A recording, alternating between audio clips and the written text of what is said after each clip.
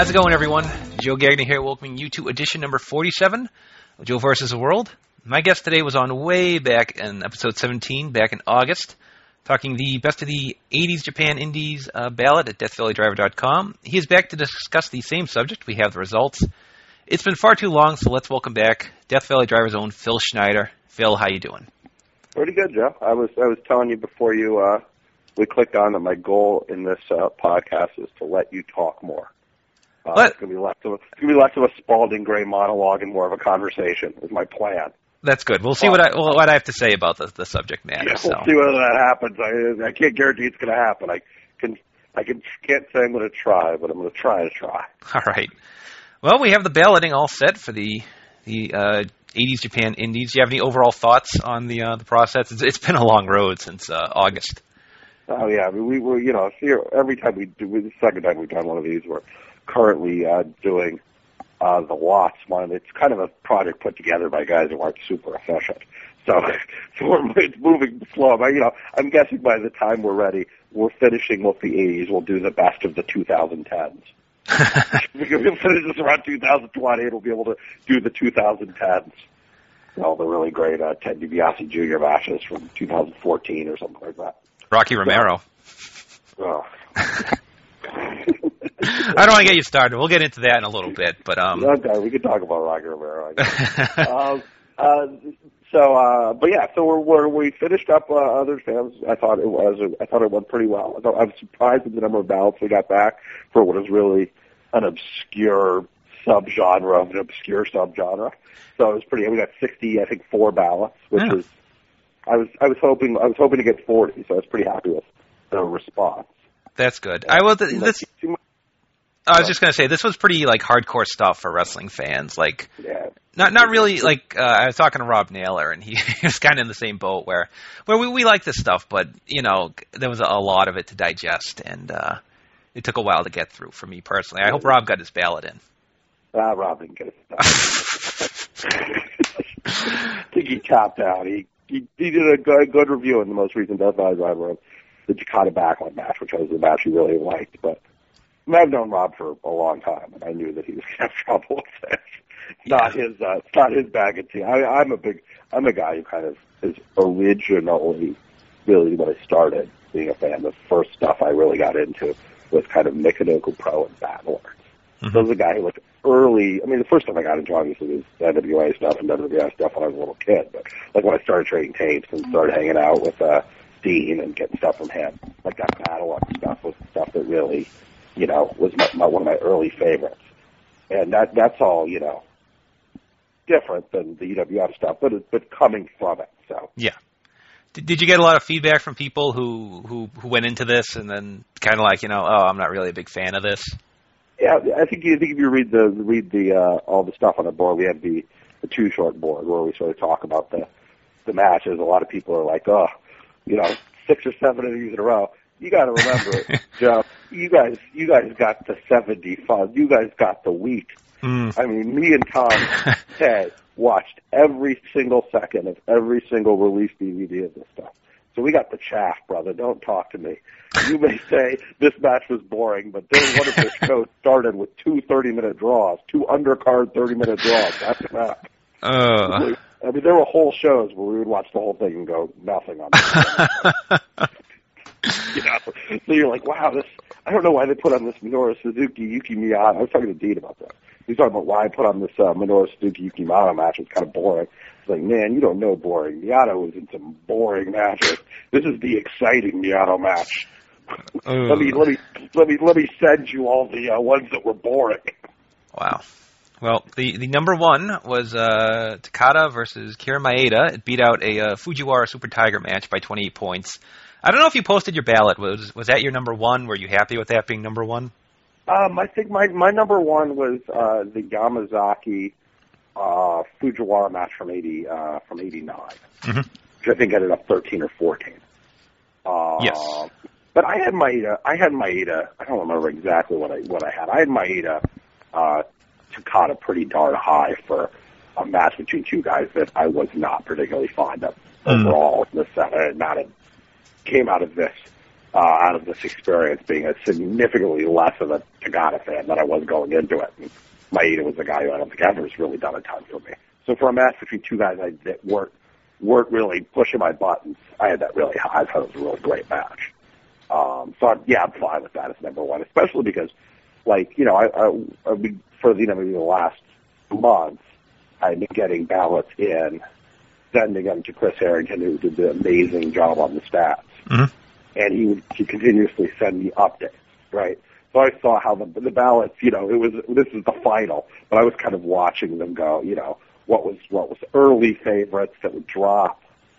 And I like this match a lot better than I think it was the 9-7 Fujiwara Tiger, the one that was clipped. Yeah. And Takada Backlund, both of which were kind of for a while trading the number one spot. Mm-hmm. Up until we got like a big rush of 25 ballots at the end or something. They kind of switched everything up. So I was kind of happy this ended up number one because I liked it a lot better than the two matches that were number one for the most of the time when I was getting the ballot. I actually had that Tiger Fujiwara match, the 9-7 one at that was my number one actually. The one that was clipped? I think so. Wow, I didn't like that though. I mean, I had that pretty low. I thought out of the series, I thought it was the third best out of the series. What about that did for you as opposed to I think the one I liked the best was the last one. Yeah, I think that match, it was just because it wasn't really it was more like New Japan going into UWF style. I know the first one was like that. The first one had the pile drivers. I think, that's one I'm thinking of. Okay, yeah. One that ultimately finished, I think, 7th in the balloting. The one that finished with Super Tiger putting on the beating him with the chicken wing, right? Yeah, that one. I just watched it like a couple days ago because I don't know, I can't remember if I ended up writing a review of that or Tom did. I think we were watching that stuff. Yeah, that was good. You're right. I could see like a lot of what I was doing when I was writing the reviews for that was, okay, why is this match so high in these ballots? Mm-hmm. For not doing, I mean, the things you liked about that I didn't like, right? Yeah. Like, why are they throwing pile drivers in this? It didn't feel like they got what this was the point where they hadn't really figured out what they're doing yet. And I could see somebody who's like, I can't get into all the shoot style stuff. Oh, good. A diving headbutt. I'm comfortable with that. Like, in a way where I was like, diving headbutt. What the, you know? Yeah, I'm like, that makes sense. Not this mat work. That's illogical, but. Yeah, exactly. So I could tell. I think what did I rank that? I think the best, the one I thought was the best was the final match, the Fujiwara Super Tiger match. I thought was the final one. Then I liked the one that ended with Tiger Mask just jumping up and kneeing him in the head until the referee had to stop it. Yeah, that was my favorite series on the whole. I thought that the Tiger Fujiwara stuff was the best. Fujiwara. I mean, you know, I think it was watching the stuff again. I mean, I was saying this from the beginning, but watching it again when I did the news and the trailer comes out, seems like head and shoulders above everybody else that was working that style. Mm-hmm. Like, he was a guy who was just on a different level than guys like Takada and Maeda and Yamazaki. I remember you saying that, and I'm like, well, we'll see. But you were absolutely right, because I think he was all over my top 10. I know that much. Yeah. And then, he was real good in this. Was there? Go ahead. A guy who could work an entire match based around smirks and sneers. Yeah. The Yamazaki match I love so much was really just a cocky jerk for the first 15 minutes of it until he finally starts respecting Yamazaki and, okay, actually I'm going to fight with this guy. But for the first couple of minutes, he was like, Yamazaki would throw a kick and then Fujiwara would throw like a fake karate. I'm making fun of this guy's karate kick, mm-hmm. or like just smirk and do a little dance. We did a whole match based around him being an asshole. Can do that, and he can do a match where he's like a completely sympathetic baby face, where you're completely behind him making a comeback. I mean, he's a guy who gets. There's a great. I actually reviewed this Death Valley Driver from Japan. A great match between Fujiwara and Choshu from Japan, mm-hmm. where it really is like I think I compared it to Hogan and Rock. Here are these two Japanese guys who aren't going to do a lot. Yeah, these aren't your Kawada, Kobashi guys who are going to throw 1,000 suplexes.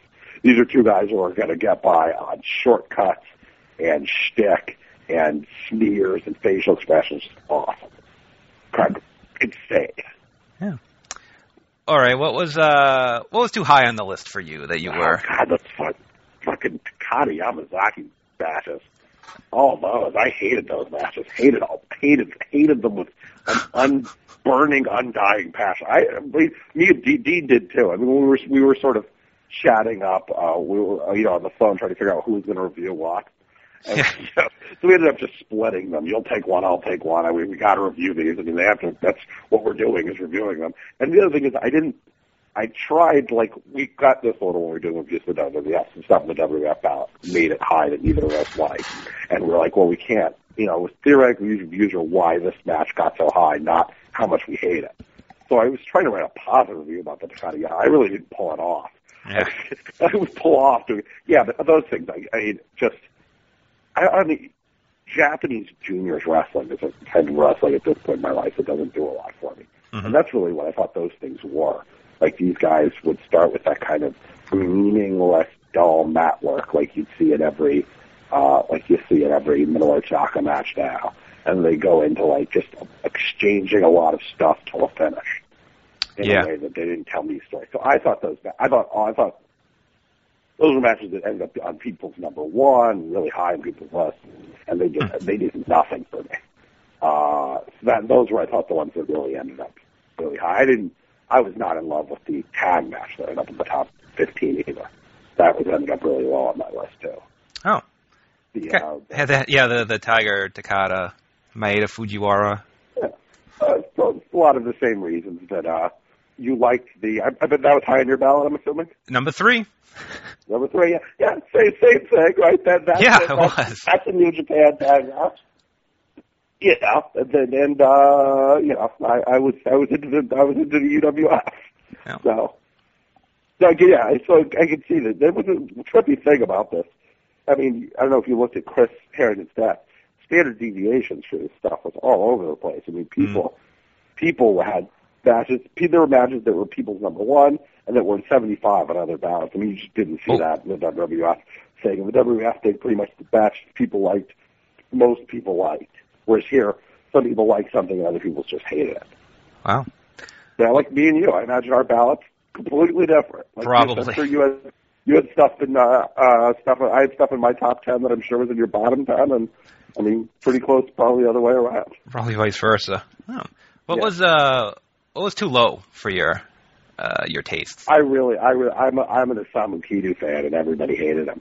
So the Fujiwara Isamu Kido match I remember being the one from 2/285, I think is in my top 5. Oh. I don't have this in front of me. I don't know if I might be messing up these dates. But that match there, which I thought was great, it really reminded me a lot of sort of classic mat work lucha matches, like El Dandy versus Mika Navarro, or Blue Panther versus like Solar kind of match with two guys on the mat really spending a lot of time really countering everything they did. I really, really liked when those guys matched up with each other, and people hated those matches. People hated Kido for some reason. Were you a guy who didn't like Kido? He was kind of in the middle for me. Okay. I think. Yeah, but I know there's a lot of people who read the things who are like, God, another Kido match. It's a trip, and I think that also is a lot about, I think maybe one of the reasons I liked Kido so much and people did it is that Kido, like I said, me and Tom, we watched it all. We watched every second of UWF 1. And so, whereas we didn't put any terrible UWF 1 Maeda matches on this set, or terrible UWF 1 Takada matches, or bad Yamazaki matches on there, really. But brother, let me tell you, they were there. They existed. There were some in UWF 1 that were terrible and boring or sloppy. And while Kido is a guy who is consistently solid in everything that he did. So he's the guy that I came out with a lot of respect for after watching all this stuff, because he's the guy that can seem like he'll have pretty good matches with everybody. where there were definitely some matches in UWF 1 that was stuff that didn't make the set, that didn't do it. So since we were putting on high-end stuff, I could see why people would be like into other guys more than him, because you don't get that sense of consistency when you're cherry-picking the best from something. One of the reasons I watch whole shows a lot more than I think a lot of people. Like a buddy of mine, Tim Cook, both of it, if I ever. He's a guy who collects a lot of things, and he won't get a ROH show or a New Japan show or whatever and watch the best match. Or it feels to me like you got to watch the bad match.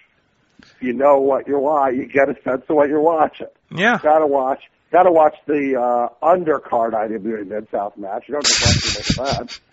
You can place IWA Mid-South in a context. You need to see the sort of their undercard guys not knowing what they're doing. Like an Uncle Honky on the... An Uncle Honky back in the day. Sure. Or a Billy Rock today. I can't watch a show in a while, but we've got, whoever their Uncle Honky equivalent is. I was very upset the Johnny Barrett Minoru Suzuki match finished at 65. I had that more in the more middle of the pack, but I think people were just kind of surprised by like the absurdity of that match, and it's actually pretty good. I was kind of I don't know if we talk about apps. This guy's a former dealer out in Fort job guys at W. There's a guy who works bizarrely and happened to shoot into, I think also with Chicago Lucha. So somebody on stretch. So you still there? Oh yeah, so I lost you for a second. Yeah. Okay. Yeah, I was saying that you guys did the Johnny Barrett shoot interview. He's a guy did you get that? Like I worked Chicago Lucha, a guy who worked as a WCW job guy, guy who worked UWF and Pro Wrestling Fujiwara Gobi. He's like a fascinating, weird, obscure guy who ended up doing a bunch of interesting things. We ended up doing all that. I don't know. We've got a blog, me and Tom, Segunda Caída. Yep. .blogspot.com, and we ended up doing reviewing all the Pro Wrestling Fujiwara Gobi, which is kind of what offshoot of UWF. After that, Johnny Barrett shows up a bunch in that, and that's a really fun match. Great match with Fujiwara.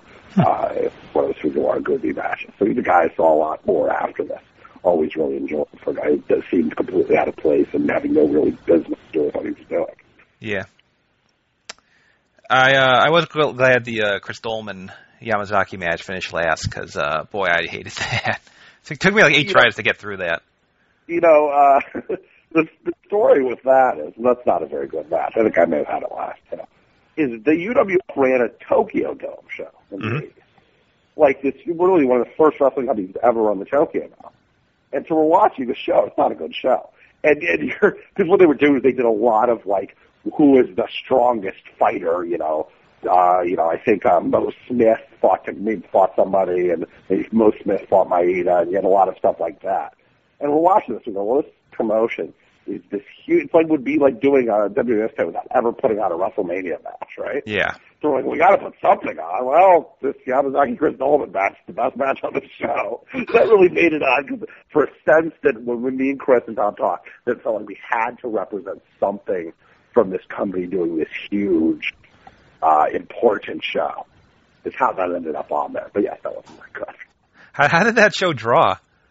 I don't know, pretty well. I mean, this was, I think. I mean, that would be an internet search somebody would need to do that. But I think it did pretty well. I mean, UWF was a hot thing at that point for a little while, and this was well before mixed martial arts. So the idea of Maeda against Maurice Smith, a big kickboxer, right, had still an appeal.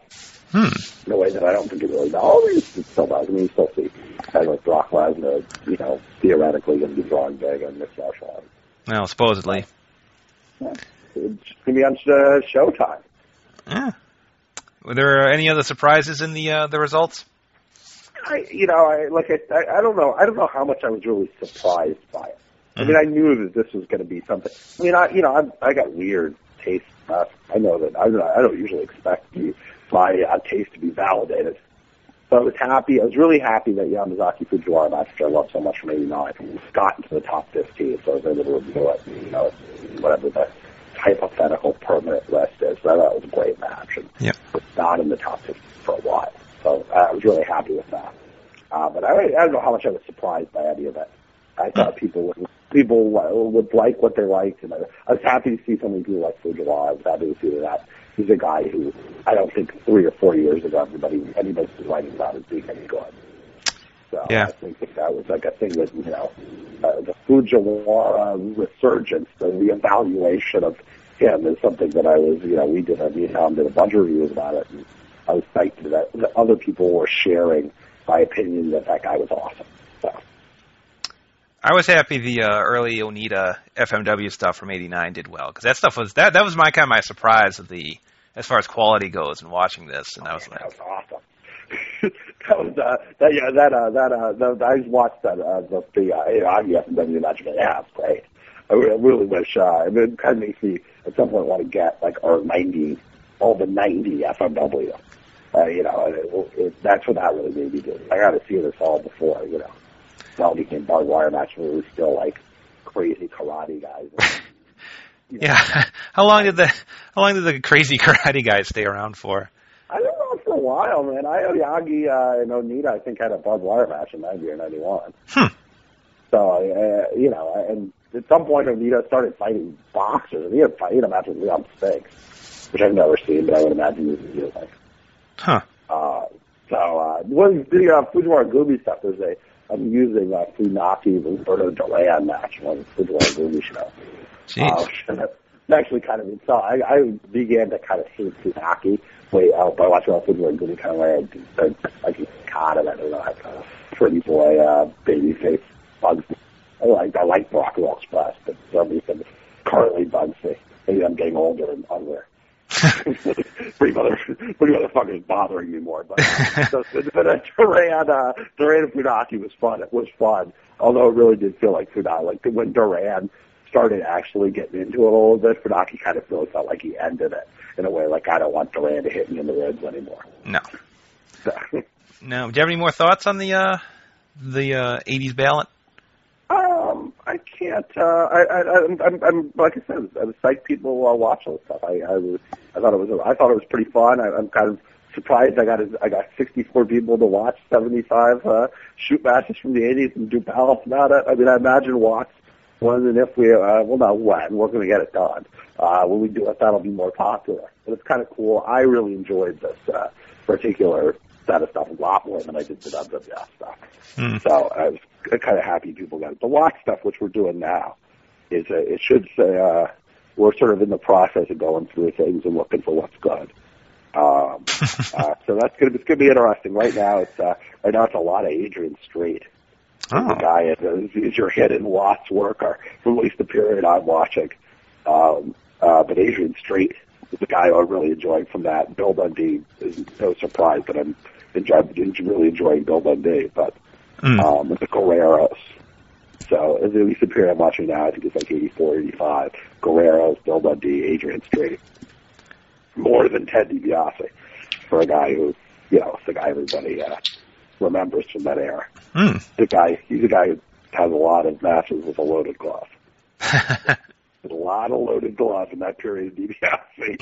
Another guy who hates a loaded glove finish, but a lot of loaded gloves. I see. Loads that glove up with impunity. There's a lot of great. So it's gonna have some. This set UWF set. I mean, even it's sort of incubatory thing. It's gonna have the same kind of thing WWF missed it. It's some fun stuff that I don't think a lot of people have seen. A lot of people have seen your big Terry Gordy matches, your big Duggan matches. But I don't know how many people have seen Adrian Street Chris Adams. But Adrian Street Chris Adams rules. So I think you guys will really like that. And I think one of my favorite thing we watched from the Watts is a Jose Lothario, Brickhouse Brown, Bill Dundee versus Hector and Chavo Guerrero and Buddy Landau elimination tag match. That does sound fun. Yeah, it's on Power Pro Wrestling, which is the show that had in Mid-South where they showed arena stuff. Oh. So it's an arena match, not a Boys Club match. So it goes probably 16, 17 minutes. And it's all there.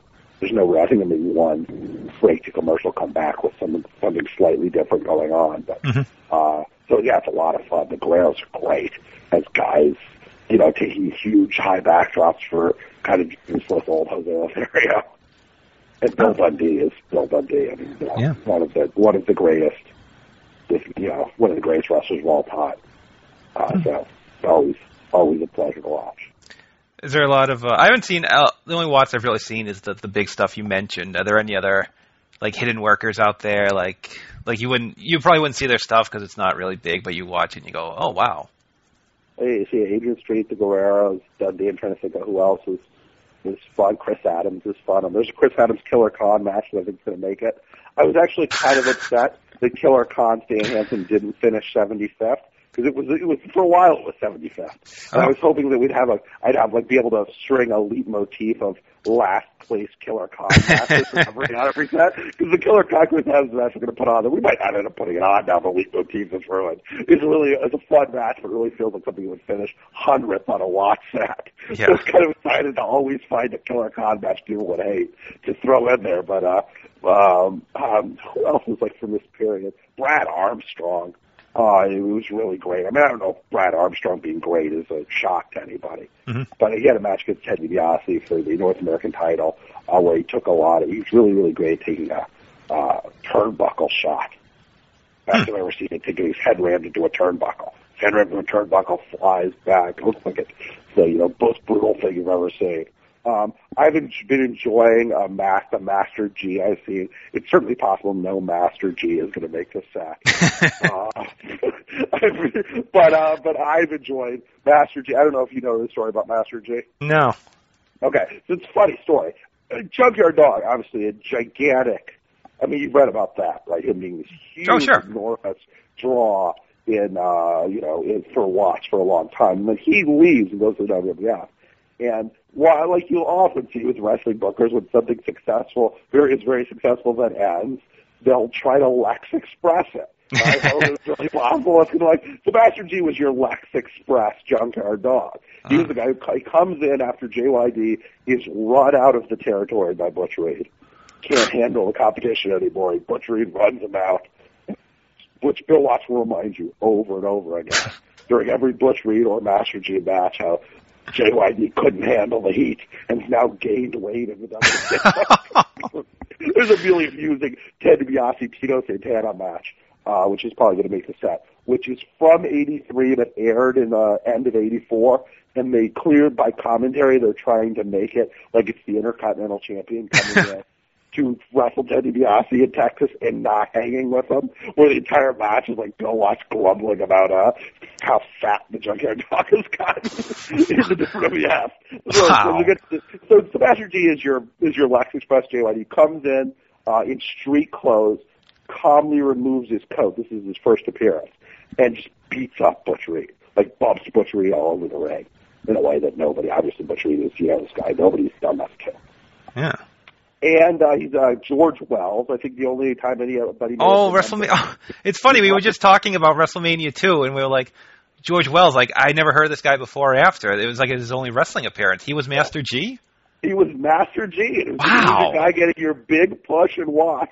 And I guess the sense the WWF stole him in the dickish way they would just randomly steal people at once during those. I think at one point when DJ Peterson had the NWA tag belts through the end of the NWA, all of a sudden DJ Peterson shows up as a job guy in primetime wrestling. Vince would do stuff. I think I remember reading in The Observer during the 2 weeks WSX had good ratings that Vince had offered contracts to Matt Sydal and Ruckus. Oh, wow. Which is an amusing pair of midget guys offered WWF deal too. I mean, Matt Sydal is 4'9". Yeah. Matt Sydal was, I think, probably significantly shorter than Rey Mysterio for a guy that they offering contracts to screw with people. So I get the sense what happened was George Wells was the guy that just stole to be assholes. Wow. So the music thing about George Wells, I think I have kind of a personal fondness for George Wells. He is from my hometown of Oakland, California. Oh. Or as Bill Watts put it during his matches, the dark ghettos of Oh, God. amusing racist Bill Watts commentary.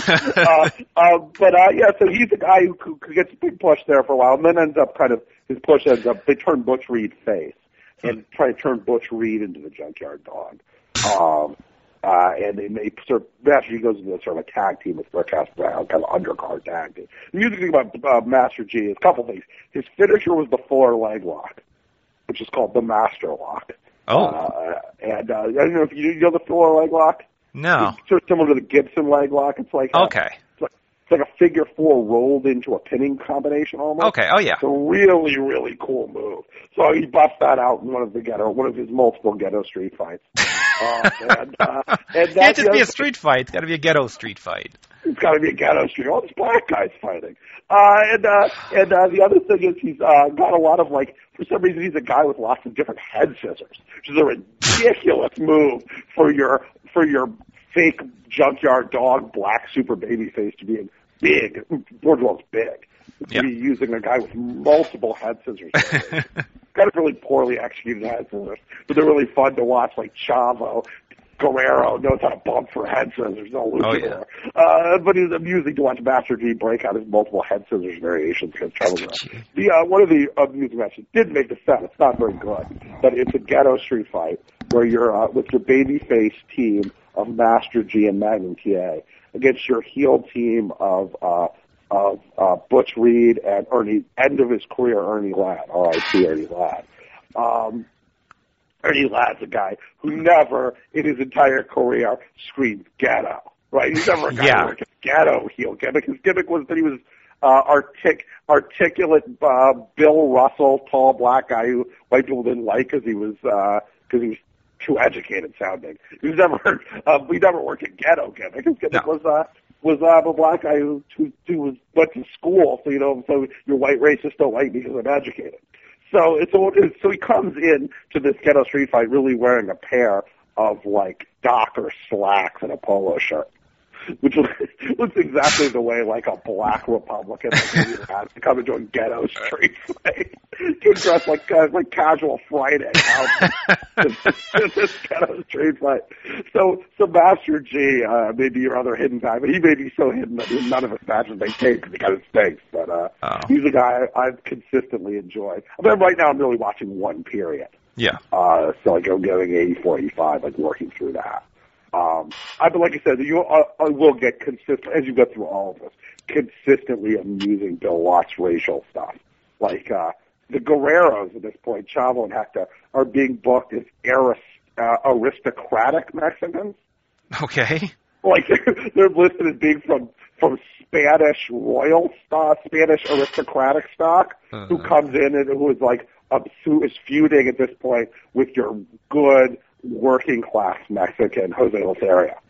Bill Watts kind of really contemptuous. These aren't the kind of guys who will be mowing your lawn or washing your dishes in a way that's why they're heels. Like Bill Watts really calling up. These aren't the guys who are going to wash your dishes in a way like we like our Mexicans do. These people think they're as good as white people. In a real way, that's how they're being booked, which is a really amusing way to book the Guerreros. Wow. As these aristocratic Mexicans who think they're like upper class. So boo. Boo. Is this usually like solid quality stuff, or is there like just some real bad stuff on here? Oh, there's some bad stuff. I mean, there's always bad wrestling, but a lot of it's it's a mix between Power Pro, which is arena stuff, and then the TV show, which is Irish McNeil Boys Club studio wrestling. So maybe it's not bad, but studio wrestling matches are short. So a lot of the studio wrestling matches are going to be things that aren't going to be making sets because they're 5 minutes long.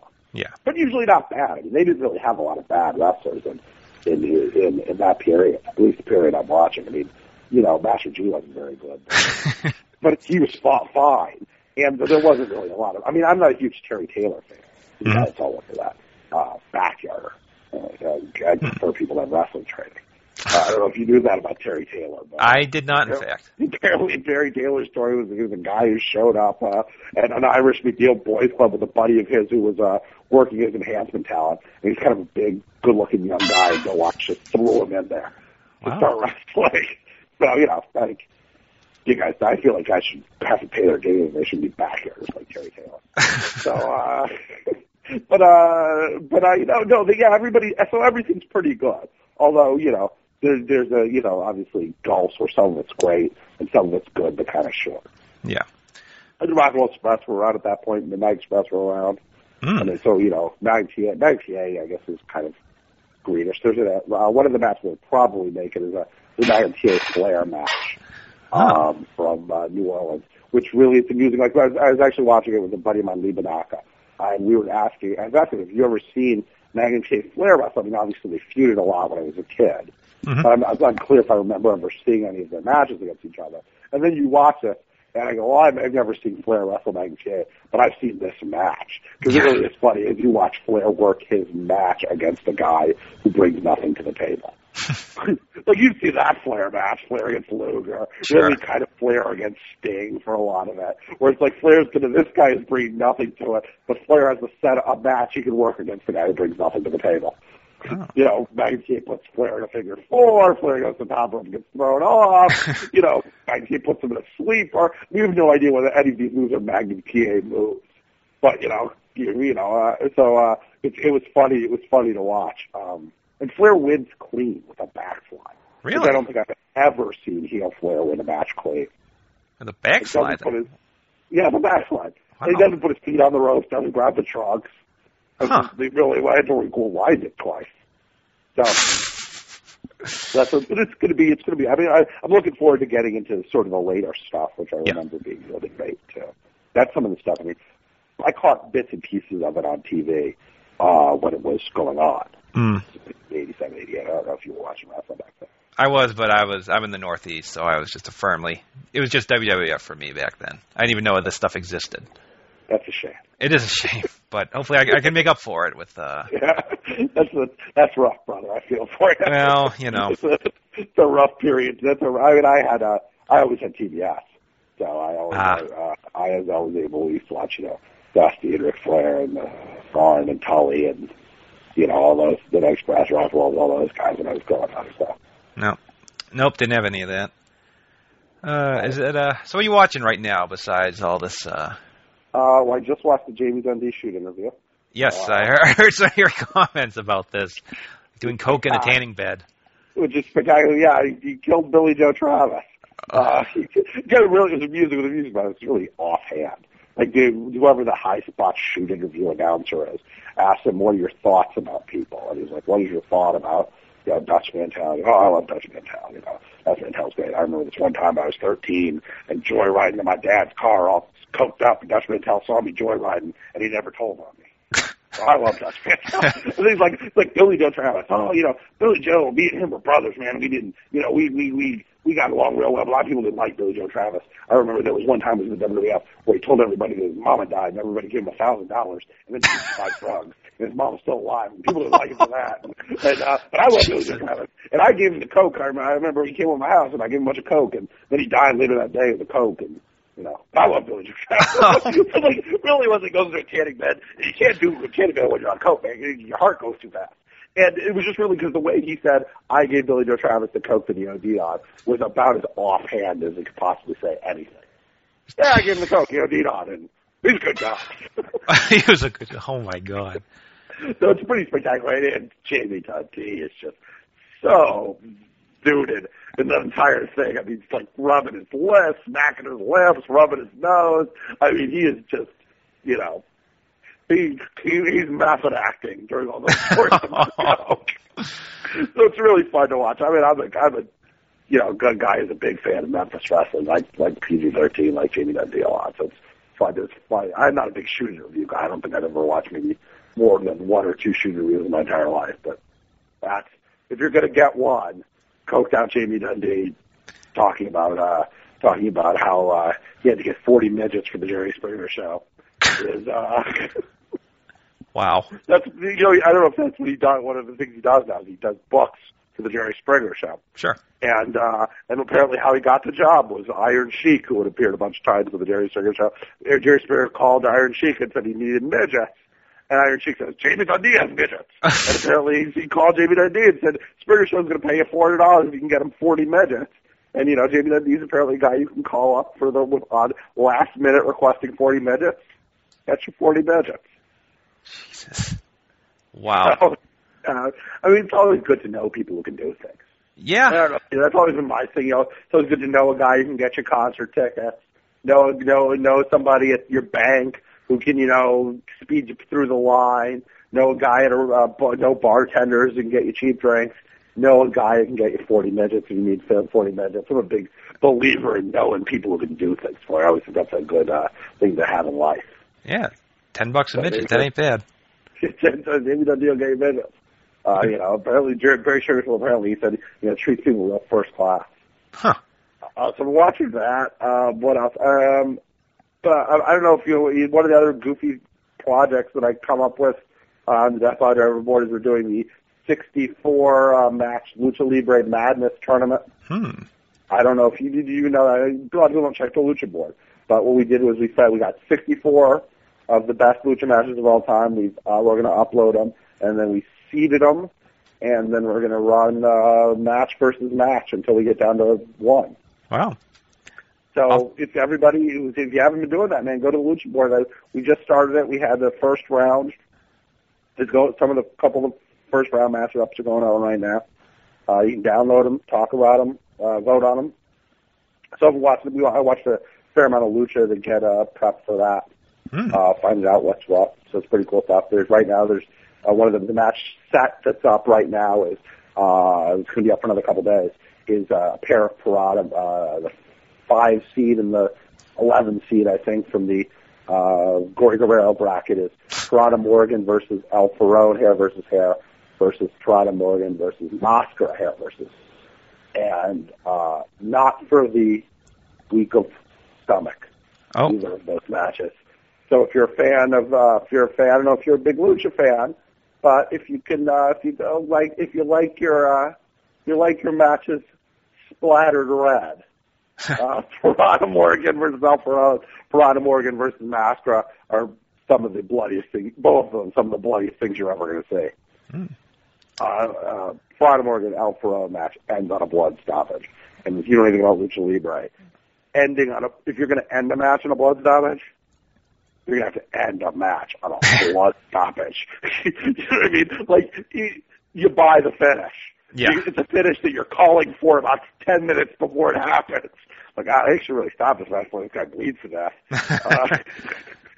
And again, it feels to me what like Parada Morgan does after watching this. I think he blades his dead eye.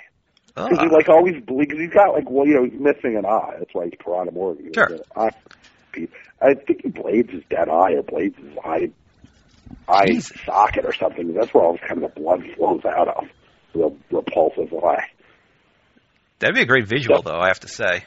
It is a great visual. I mean, it's repugnant. I mean, it really is disgusting. But so those are up now. I think that set is up, and there's an El Hijo de Santo versus Bronze de Oro match versus hair match, and a Fuerza Guerrero versus Octagon match that are also being matched up right now on the board. So everybody's listening to this who hasn't done that, go check that out. I mean, Lucha Libre is the greatest wrestler in the world. Yep. And this is the greatest of the Lucha Libre. Some of the stuff is just spectacular. So everybody who hasn't been participating in that tournament needs to go to our Lucha board and the Death Valley Driver, download stuff, watch it. Even if it's not something that you can't get into, you're one of those people who can't get into Lucha, there's something pretty universal about Parada Morgan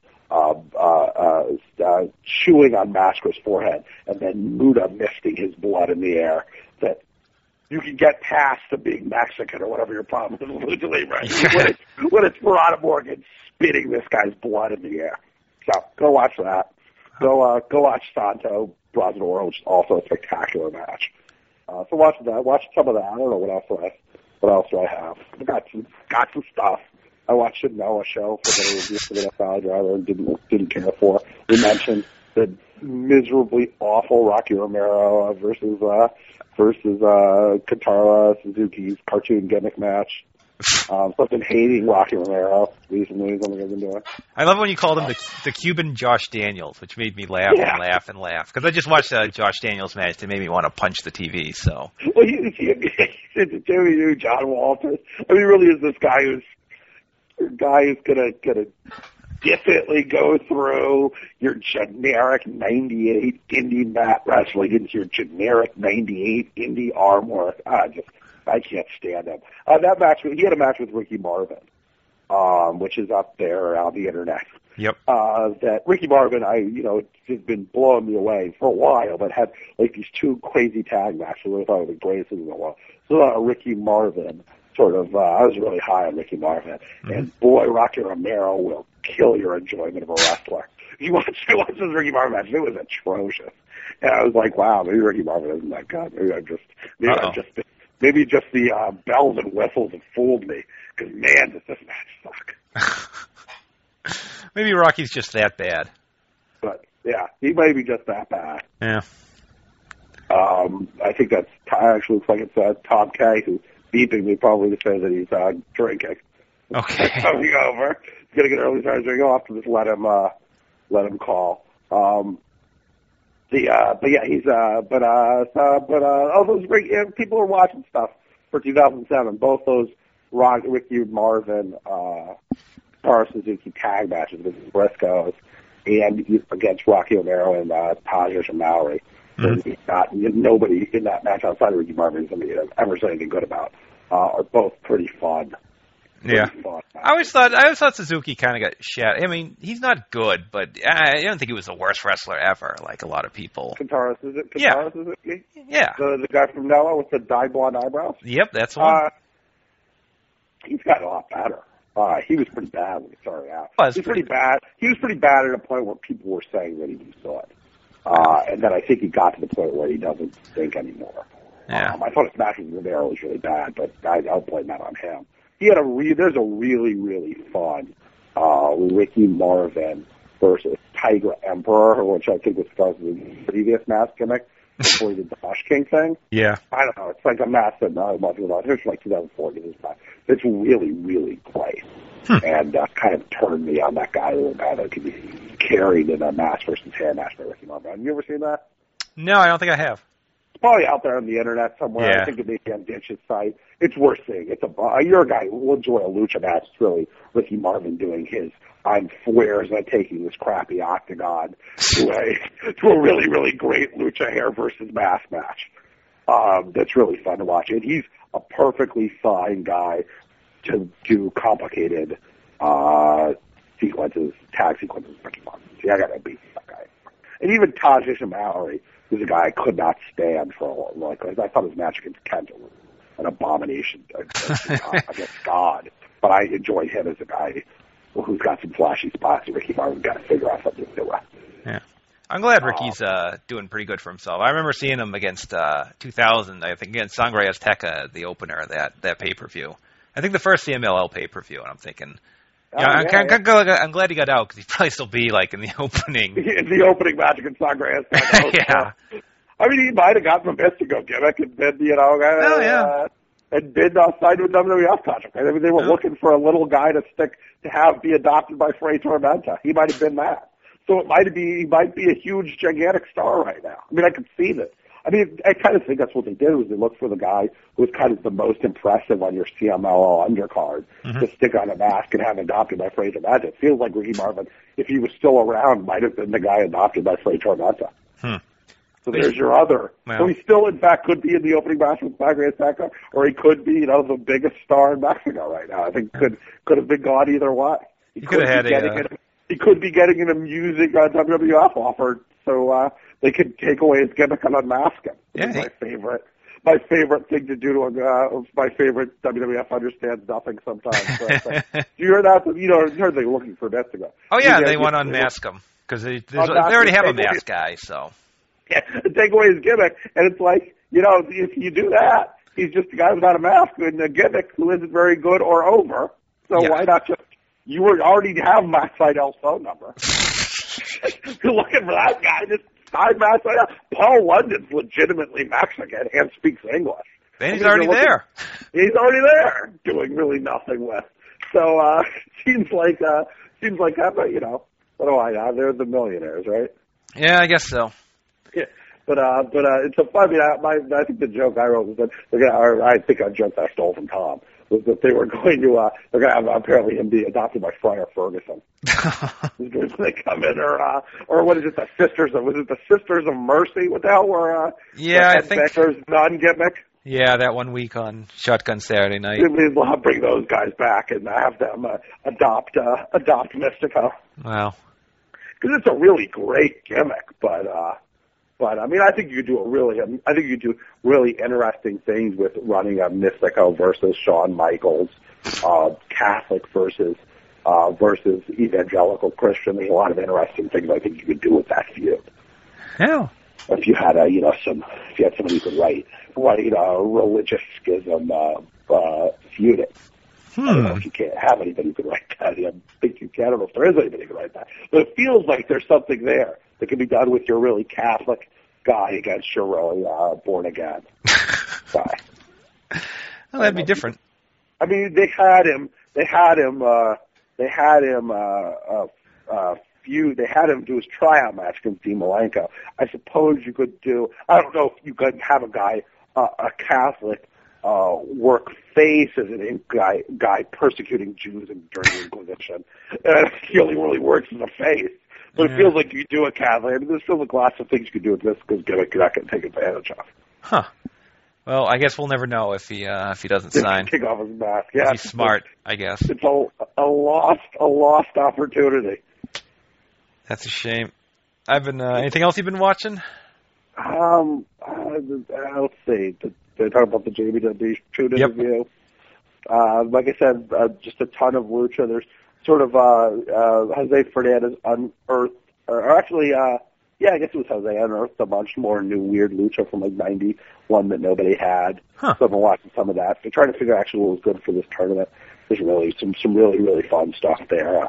A really great Popateka 6-man, which I think we seeded in the tournament. Oh. But Popateka, the guy I've been enjoying lately, and I think that may be all about. How about you? What have you been watching? Oh, I've been watching. I tracked down the U.S. Tag Title Tournament from 1990, which took place entirely on Worldwide. So you had a bunch of little 10-minute matches, and you'd have Midnight Express against the Rock and Roll Express, first round, great. And then you'd have like the Mod Squad against the Dynamic Dudes, and it's like a bit of a dichotomy. I have no memory of that at all. Who else was in that? The Mod Squad, the Dynamic Dudes? Rock and Roll's Midnight. You had the Freebirds, Tommy Rich and Eddie Gilbert. And what was the last first round match? Tommy Rich and Eddie Gilbert were attacking in 1990 in WCW? Yeah, this would have been like January 1990. What was the last team? Weird. Midnight, Freebirds. I think I covered them all. Oh, Freebird, yeah. Yeah, and I also found the GWF like TV title tournament. So I have like Sweet Daddy Falcone against Randy Rhodes to get through now. That was the second match on that. I'm like, I'll put this one aside till I come back for. Was Phantasma in that one? Was who? Did you have either? I remember the cool thing about GWF is that for a while they bring in luchadors. They had Phantasma, and I think they had Gypsy Joe under a mask. Oh, either of those guys in that TV tournament? I don't know. I haven't seen the bracketing. That was like the second match, and I'm like, I'll come back to this one. Pistolero, the guy who's El Pistolero. Well, now I'm excited. Pistolero, I think was Gypsy Joe under a mask. It might have been Billy Two Eagles under a mask. Oh. Brian either Billy match. Two Eagles or Brian Diaz. Against Billy, oh my God, the most nondescript guy in history, and against Brian Billy Diaz, Black. Terrible. Yeah, he was pretty bad. I mean, I can't believe that he got a job past World Class. I know he's like best friends with Kevin Von Erich, but I can't believe that he actually got a job past that. Like this whole thing's like 3.5 hours. I'm like, this could take a little while to get through. Was there Terry Gordy in that at that point?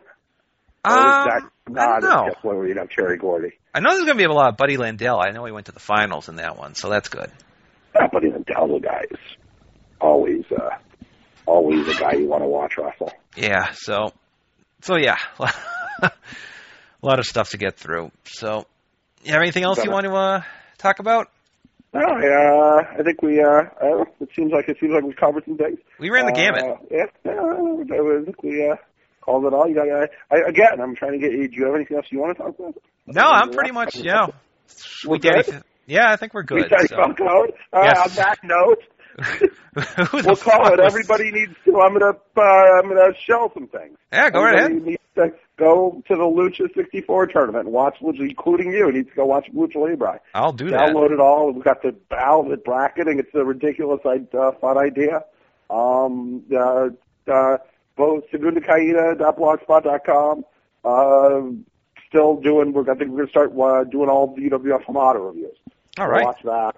Other ridiculous things or whatever me and Tom do when we sit around half drunk watching wrestling. Right about that. Concussion.blogspot.com.